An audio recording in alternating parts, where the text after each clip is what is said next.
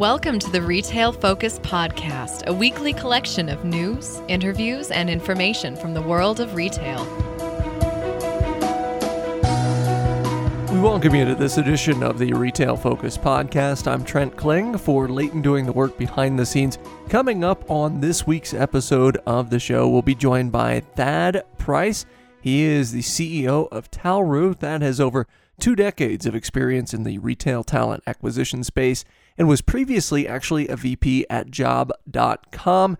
Thad will be joining us to discuss a general overview of the current retail hiring landscape, certain things that are now important to retail employees or more important to retail employees than they were 5 years ago, and how retailers can balance expectations between flexible scheduling and schedule certainty. Additionally, in news, we'll be discussing a recent earnings report from a specialty grocer, and in our Looking Ahead segment, we'll be looking at the HBA specialty retail sector, or more importantly, the beauty retail sector. A quick reminder that you can like us or rate us if you enjoy the show on any podcast listening platform. Those ratings certainly help others to find us, so if you enjoy the interviews, if you enjoy the news updates every week, those ratings do help out. And you can follow us on Twitter and Instagram at Retail Podcast.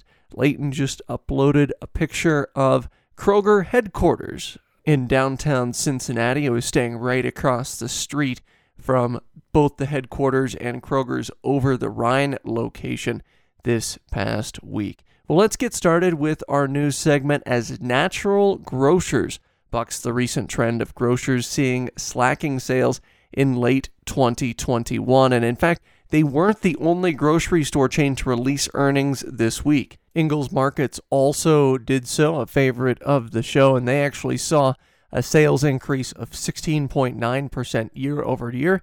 Natural Grocers wasn't quite that high, but they did see success on the sales front.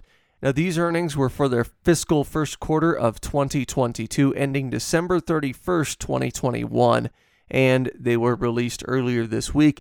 As with other grocers out there, they were competing against strong numbers late in calendar year 2020. They had 12.7% positive comps in Q1 2021 versus Q1 of 2020. And like other grocers in the space, think Sprouts, Fresh Thyme, and so forth, they've continued to expand during the course of the pandemic, albeit slightly. They now have stores located in 20 states throughout the Mountain West and the Midwest, and I think expansion is certainly important for the likes of these specialty retailers because larger companies, a lot of them, including Kroger, including the Targets of the world, put off expansion plans in an effort to double down on digital. Natural Grocers didn't really do that, and the approach at least seems to be paying off to a limited extent as they spread their overall store footprint. Now, sales for the chain rose 4.6% in the quarter as we get to the numbers, bumped up to $277.3 million. Volume-wise, this may seem like a drop in the bucket for some larger chains, but keep in mind, if you haven't been to a Natural Grocery store, their 162 stores throughout the U.S. do have smaller footprints, more akin to an Aldi, even smaller than a Fresh Thyme or a Sprouts. Depending on market, Natural Grocery stores usually range from 10,000 to 15,000 square feet. Of their top line increase, which came in at $12.2 million, $2.1 million came from new store sales during the course of the year. Most of it came from comp increases. They track comps by daily average sales to kind of mitigate differences in the number of days per quarter. For Q1 of 2022, they reported a comp increase of 3.8%. Again, this is a definite positive given where other grocery retailers have reported coming in during the holiday season, negative impacts from supply chain woes, and of course going against those harsh comps in 2020. It wasn't just an impact from pricing increases though, because we see these pricing increases being handed off to the consumer as a result of inflation, particularly protein inflation. But Natural Grocers actually saw a 3% increase in transaction count, basket size only up about 0.8%. So it's really people going to the store a little bit more often, helping to drive those comps. On a 2-year stack, That put Natural Grocers at comp gains of 16.5%, similar to most specialty grocery stores. They noted that Thanksgiving was strong in 2021 as a whole. However, their supplements category was a major driver of comps as well and was called out specifically by leadership on the call. Supplements for Natural Grocers posted their third consecutive quarter of category comp increases greater than the average Natural Grocers category. Basically, supplements outperforming most other categories in the stores. And when you look at why this is, leadership said they felt as though it could be attributed to people refocusing on health with the Delta and Omicron waves of COVID. They don't expect this surge in interest in supplements to continue forever, but they do at least see it continuing into the spring. And I feel like this is something to note for other specialty retailers as well.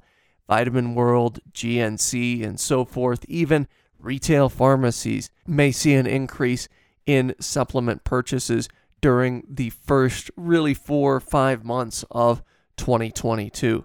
The bottom line for Natural Grocers saw the benefit from these revenue increases that I just talked about.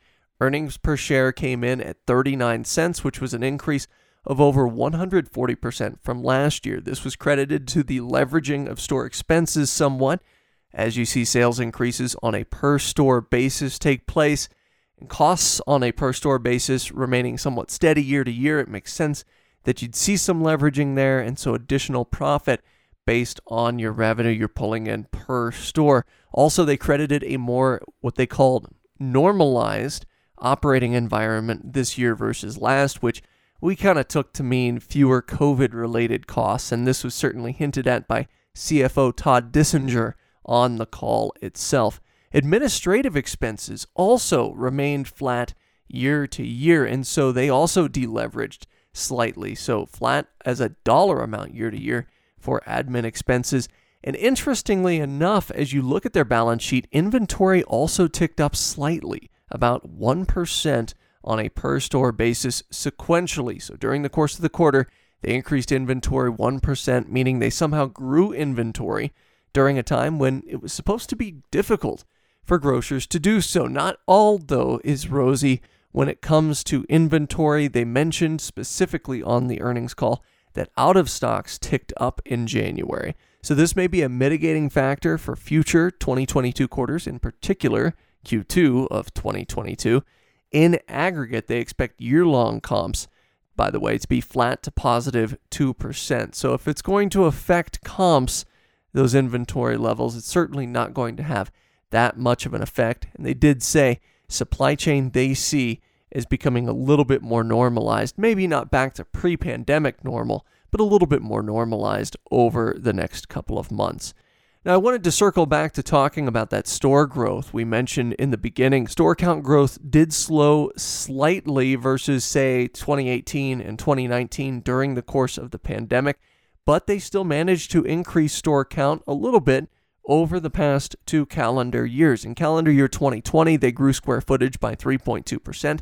This was down to growth of 1.3% in 2021, but 2021 did see them put some openings into the planning and construction stages. For 2022 now, they expect 4 to 6 new stores and 3 to 4 relocations or remodels. No closures are expected. Now, we personally on the show see the runway as closer to 6 to 10 new stores in 2022. When you look at their real estate structure, they already have leases signed or property acquired for 6 new stores, and that's what we mean by them laying the groundwork in 2021 for expansion in 2022. Of course, construction delays might put a wrench in things, but realistically, the company could easily support a greater number of openings over the next calendar year. And in fact, they were asked on the call about the new openings and maybe supply chain putting in some potential kinks there in terms of the plans. But leadership said they don't anticipate delays due to product shortages. Rather, you're looking at issues getting equipment and fixtures into the stores. Think refrigeration here. I think certainly the front end equipment as well. They're working on that, working to smooth things over with suppliers via contracts. From a financial perspective, though, to kind of put their expansion or planned expansion into perspective, they expect $28 to $35 million in CapEx in 2022. In 2021, that number was just $5.3 million. So whether you're talking about remodels, relocations, new stores, they are primed for real estate growth in the coming year. Maybe not as much as a retailer like, say, Big Lots that we heard about a couple of weeks ago, planning much larger expansion over the next few years, but still they feel like this approach will get them the moderate expansion that will support sustained growth at their company. Now, let's talk about their other initiatives. Co-President Kemper Isley was on the call, particularly complimentary of the newer NPower loyalty program. And when I say newer, it's not new as in within the last year, but newer than most store loyalty programs are. They've been able to increase membership for the program by 20% year over year, and it now sits at close to 1.6 million shoppers, which, given the fact that they have about 162 stores nationwide, puts the number of shoppers per store involved with the membership program at about 10,000, which is pretty substantial. And interestingly, they said their NPower members only spend about $25 per visit, but the difference between them and maybe less frequent shoppers is that the NPower members do make far more frequent visits than non-members. Non-members, you see them really only making visits about once a month and spending a little over $50 per visit. Private label penetration, also something talked about on the call. This has also been an initiative that Natural Grocers has really tried to ramp up over the past couple of years. It's been a big focus of theirs. Private label penetration did inch up sequentially from 7.1% to 7.5% during the quarter. Still, though, 7.5% pretty low in terms of private label penetration for most specialty grocery stores, most natural grocery stores.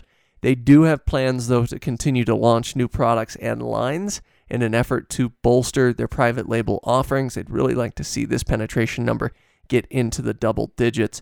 And there were positive messages overall regarding supply chain. I mentioned it earlier. They feel as though it'll be smoothed out.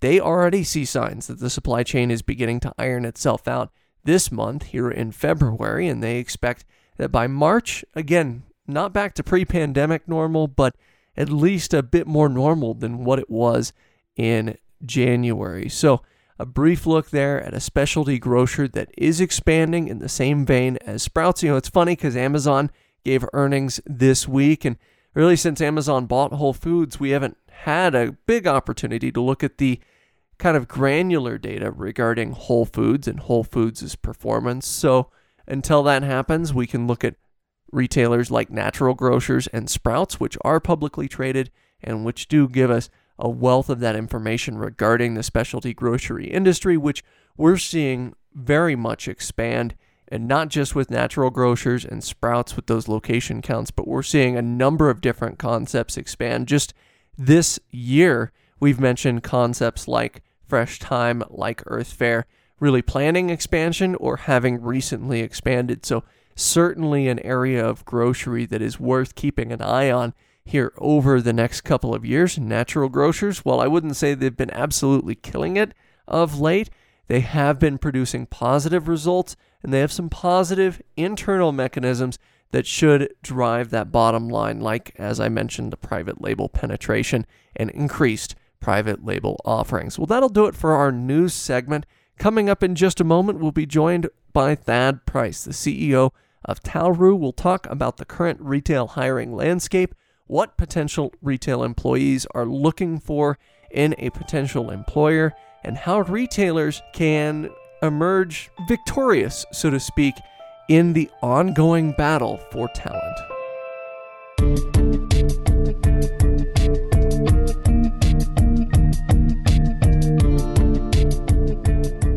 It's no surprise to anyone that topping retailers' lists of concerns in early 2022 is retail staffing, and managing talent, some say, has never been more difficult and complex, whether it comes to pay, whether it comes to onboarding, or training for continued development in a retail setting.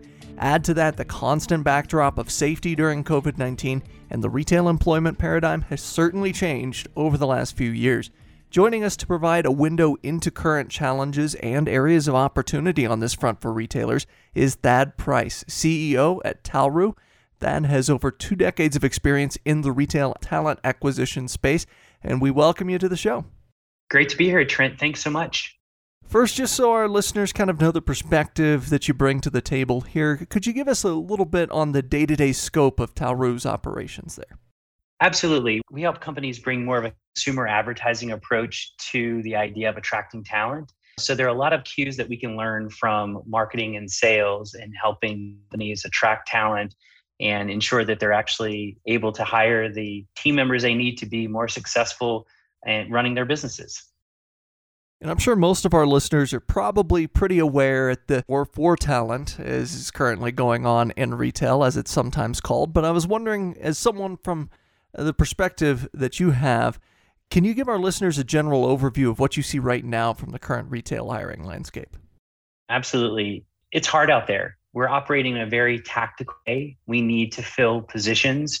Companies need to fill roles. And we're asking a lot of our team members to do more than ever. And it's tough. And so the way to essentially compete is to be different and to think differently than maybe you have thought before on what it takes and what it means to attract talent to grow your business. So let's talk a little bit about some of those competition mechanisms. Obviously, pay and higher wages, they come to the forefront when it comes to obvious ways that we see retailers attempting to attract talent. But what are some other major motivating factors for today's workforce? So there is a transformation in the industry and around what's important for people and what's important for talent. And, for years, it's always been wages. It's always been about, what you actually pay, what the hourly wage is. But there was a lot of factors. There's been a lot of factors that's actually influencing that. And the first is this reset that occurred around life balance that has occurred during the pandemic. And that reset has really focused second of what's important to talent and to workers, and that's flexibility. And flexibility is something that, whether you're not providing that flexibility today, you need to be thinking about how in a new world, how you can provide that flexibility. And that's challenging a lot of businesses, especially in retail, because it traditionally hasn't been somewhat of a flexible environment. So I encourage a lot of our customers to really think about what flexibility means. And there's a reason for this. In the last probably 5 to 6 years, there's been a huge movement in more of the marketplace activity and the marketplace hiring. So companies like Uber, Lyft, DoorDash, Instacart, terrific services for consumers to actually provide, on-demand driving services.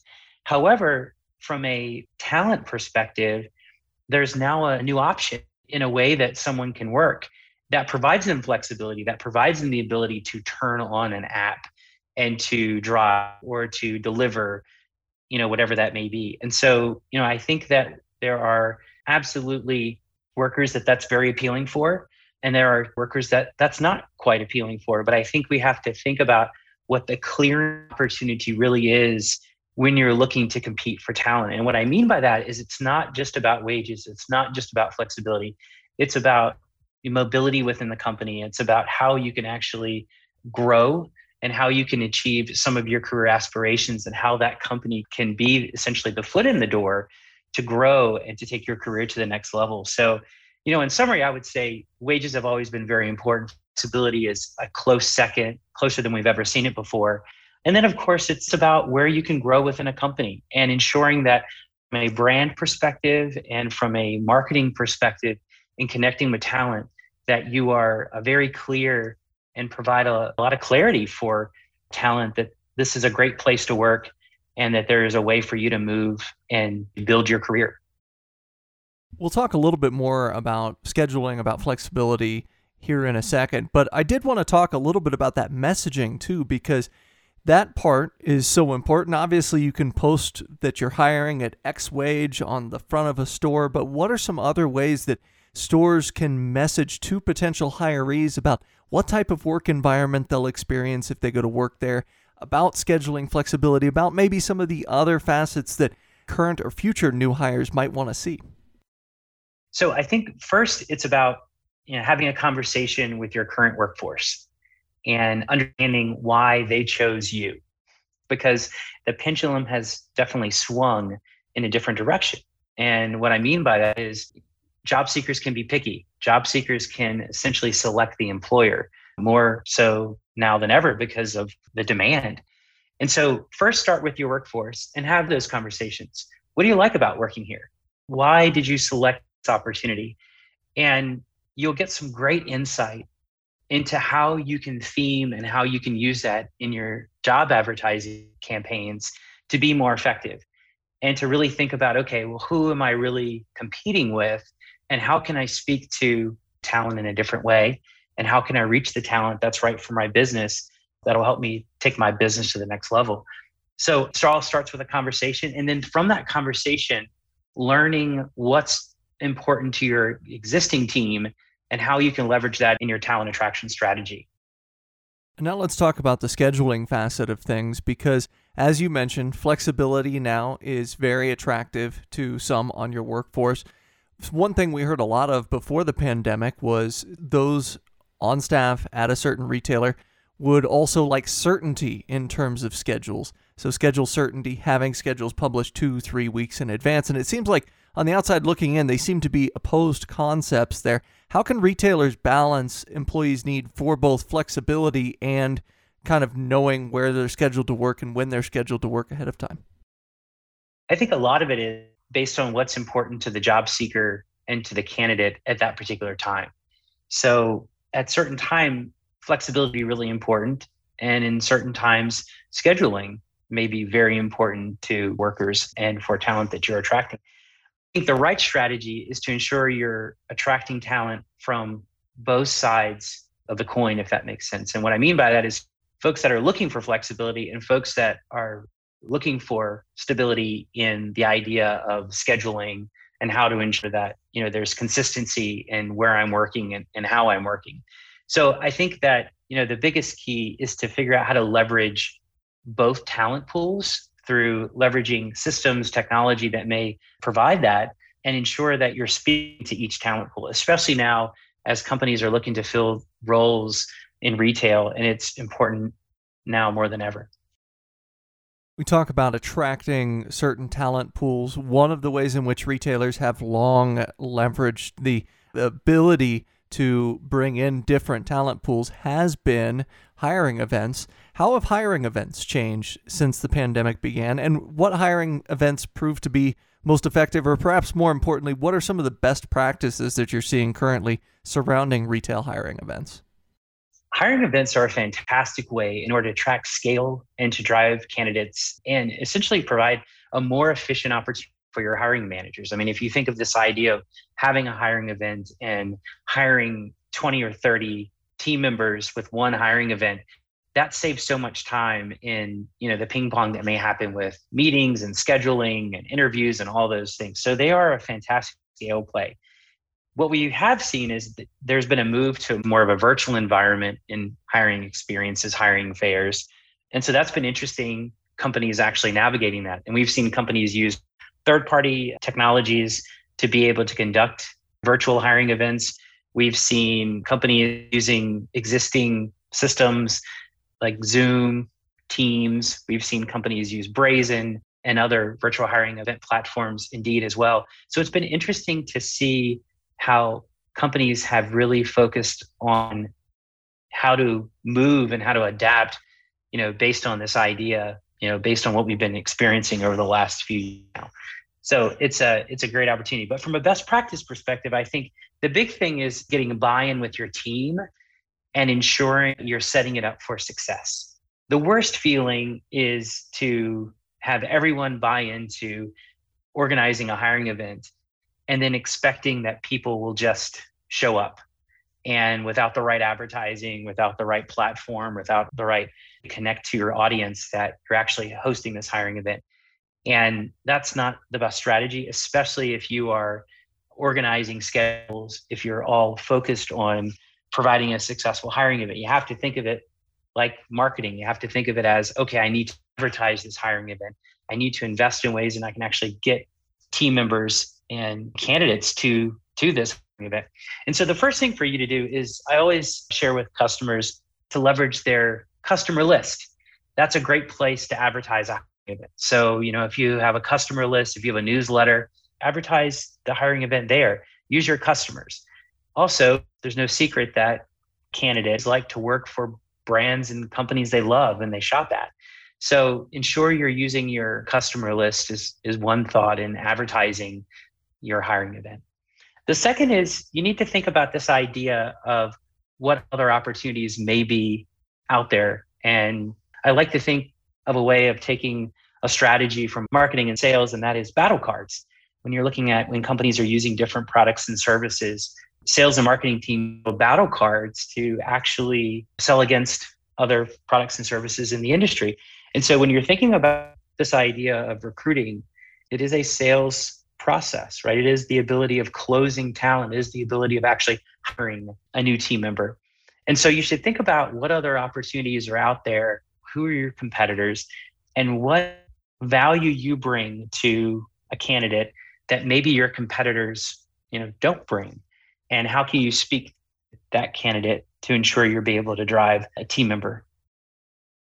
When we're talking about really marketing methods for advertising fairs, advertising positions, that type of thing, one thing that's really the backdrop of today's retail marketing in general is data-driven intelligence. And I know this is something that Talroo kind of specializes in. What are some newer forms of data-driven intelligence that are out there that are really helping retail recruiters not only to market effectively, but maybe find where the job seekers are at more effectively?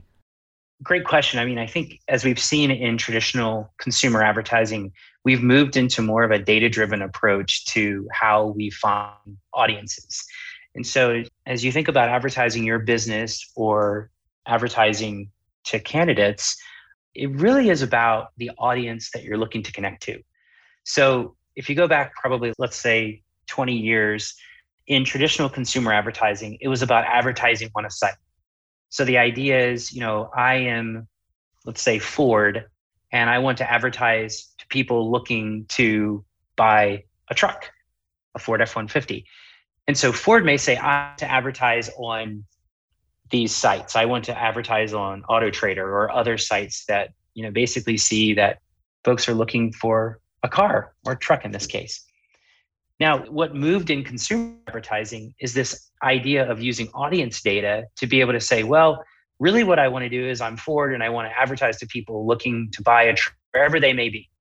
And how can I target my advertisement to those audiences that could be in the market to buy a truck? And so this data-driven approach and trying to understand audiences and the intent is where consumer advertising moved a number of years ago. And so when we think about the idea of scaling job advertising and the idea of virtual hiring events as well and advertising those events, the idea is for you to think about more of this approach of reaching the right audience with the intent of applying for jobs and the intent of actually looking for their next opportunity.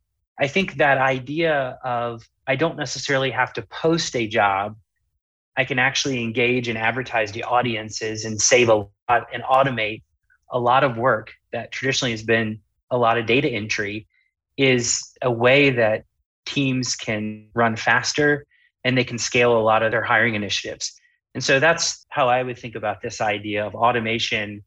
How can we do less data entry, more screening and talking to candidates? And I think the best talent acquisition teams, kind of hiring thought processes, are about what can we automate so that we can spend more time with candidates and be more successful at the interaction with candidates and scale. And the companies that have been quick to move in that direction around automation and all the things to scale hiring have been able to be more effective. We'll transition in just a moment to once you have an employee onboarded, once you have an employee on staff. But I also wanted to talk about some of maybe the hidden and not so hidden costs of being unable to regularly fill the positions that might come open. So what are some of these costs to retailers that might not be obvious to the onlooker? So when you think about the cost to retail to hire, you can never put a price on the idea of not being able to hire a candidate. And the reason why I share that is because in our industry for many years, human resources has been seen as a cost center and not as a revenue center. It costs money to hire more team members. It costs money to attract talent. And so the idea is there's a shift happening that it really is more of a revenue center. And if I hire the right team members, I can drive revenue. If I am able to recruit the right team members, I can grow revenue. I can create raving fans. I can, ensure that my customer base is happy, continues to use my product or services. So, I think that there's a shift happening of it's not about necessarily the cost. It's about the opportunity of leveraging the right talent to be able to grow your business in many different ways. So let's talk about what happens once you onboard that talent. And obviously, it's kind of like a customer is concerned. Oftentimes in retail, they'll say the least expensive customer is the one you've already got. Well, many times the least expensive hire for a position is the one that you already have. Obviously, companies very aware of the importance of retention, but also training has taken higher importance of late. What are some things that companies are doing well in terms of internal training programs to not only drive retention, but drive some of that internal movement up the ladder? So I think mentorship programs are something that we're seeing a lot of. This idea of how you can lean on a team member to help provide mentorship up the ranks. And that's something that I find really interesting because you find what it's like to move in a direction in the company. So I think that that's actually been a really interesting move in the last few years. And this is something that companies have had for a number of years. But I think that the idea of talent is harder to find than ever right now. We need to connect to this idea of it's about the opportunity more so than a job. And again, when a candidate selects you and says, I want to work with your brand, it really is about what I can learn. And will this employer and will this opportunity provide me the ability to learn? And when I mentioned earlier about more of the transactional employment that may be happening in some of the marketplace, that's not necessarily in the cards for the marketplaces. It's more of a transactional relationship. If you think the idea of gig working, it is a transactional relationship of delivery, or it's a transactional relationship of providing those services that are needed. And so you don't find that in more traditional employment environments. And so I always suggest to really think about, what does that look like? What type of mentorship can be provided within the company? And how can you help the team members grow beyond that? Because if you think of this idea of the transactional way, it's something that's very different, and you have to be different in today's competitive environment. I wanted to wrap up on this because this is sometimes something we hear from independent or smaller retailers about other fields as well. But all of these concepts that we've talked about today about targeting and effective hiring events and so on and so forth, how can independent or smaller retailers that maybe don't have the scale of a Walmart or Target or someone like that leverage some of these concepts, but just scaled down for their own individual store, their own individual company's approach? There are terrific tools out there. One thing you can do is you can think about leveraging a platform like Evite and organize hiring events with your own customer list and organize the ability to invite your customer list to an Evite. And when you're leveraging that, you can have an open house and you can ensure that you're leveraging your existing customer base. I think that that is a low-tech and easy way to embrace the idea of hiring events. And there are other products and services out there. But I would think of this idea of how can I leverage my existing customer base as much as possible, whether it's social, whether it's my newsletter, and then how can I create a scheduling opportunity for those prospects that want to come work for my business to show up and for me to have an opportunity to hire them. And if you think about it from that perspective of I'm looking to launch an event, then I think you can pull from a lot of experience in open houses or event planning to be successful at making that, an amazing opportunity for your customers, an amazing opportunity for potential team members. Well, once again, Thad Price, CEO at Talroo, thank you so much for joining us today on the podcast and unwrapping some of these subjects for us. Thank you so much. Great to be here.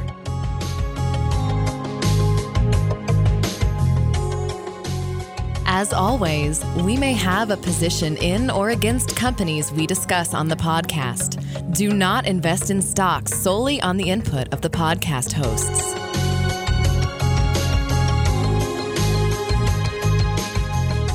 Well, we thank Thad for joining us on the show. There was just so much to unpack during the course of that interview, and really retail hiring, retail staffing, retail training.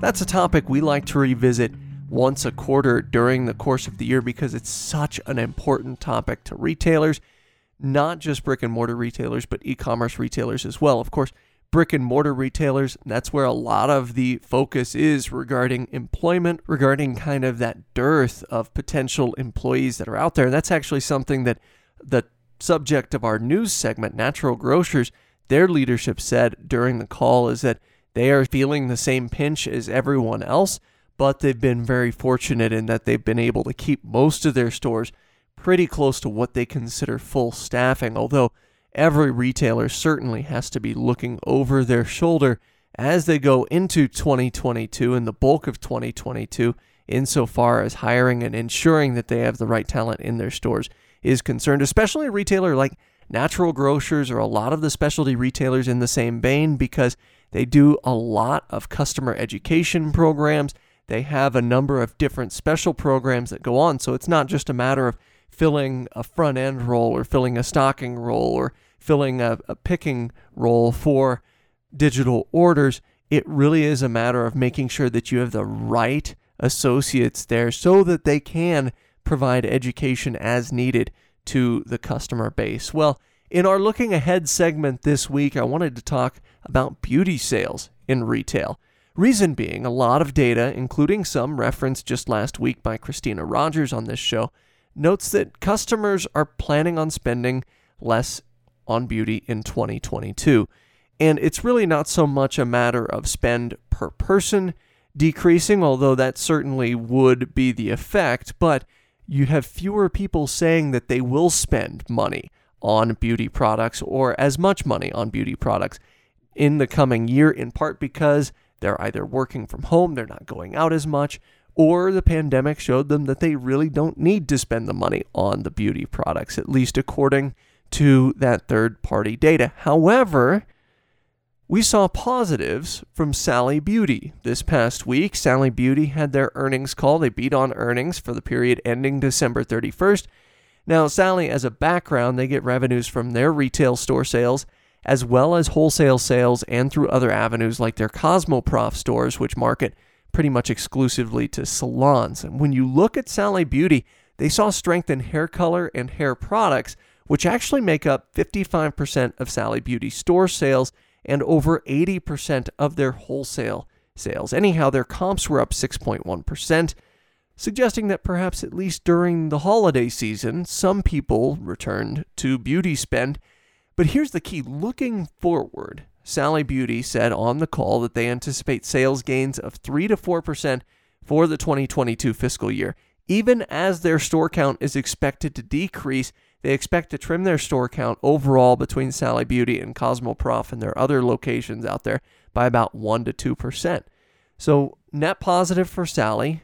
You could make the argument certainly that it's because, in part, beauty sales fell so much during the pandemic that they're still kind of crawling upward. But I think this gain is important to look at for retailers like Ulta or even retail pharmacies. Ulta is scheduled for earnings in early March, so perhaps we'll get an updated 2022 calendar year outlook from them as well. But again, for me, it all comes down to expectations versus reality, something we talk a lot about on the show. Will the expected curtailed spend on beauty actually come to fruition? Or will consumers gravitate back towards beauty spend with a potentially greater amount of discretionary income at their disposal? We know from data from multiple sources that consumers are cautiously optimistic about 2022, even if they've been somewhat guarded, particularly the millennial group, in terms of that spend. And so a lot of things to watch here as far as the beauty segment is concerned. And we'll be keeping a close eye on that Ulta earnings call that's scheduled to take place, right around a month from now. Well, coming up on next week's podcast, we'll talk a little bit more about consumer data when we look at Attest's second annual U.S. Consumer Trends Report with Jeremy King, the CEO and founder of Attest. He joins us to discuss this report, to talk a little bit about what characteristics define the U.S. shopper in 2022. And yes, we're going to also discuss a little bit about that beauty spend. He's also going to get into data regarding social media interactivity with brands and, more importantly, how users of particular social media platforms might behave when it comes to retailers. So I think it's a rather interesting interview coming up next week. We're excited to have him join the show. We also thank Thad Price for joining us this week. We thank you for listening this week, and we'll be happy to be back with you 7 days from now. This has been the Retail Focus Podcast. For more, visit our website at retailfocuspodcast.com and subscribe on iTunes or Stitcher. Follow us on Twitter at Retail Podcast.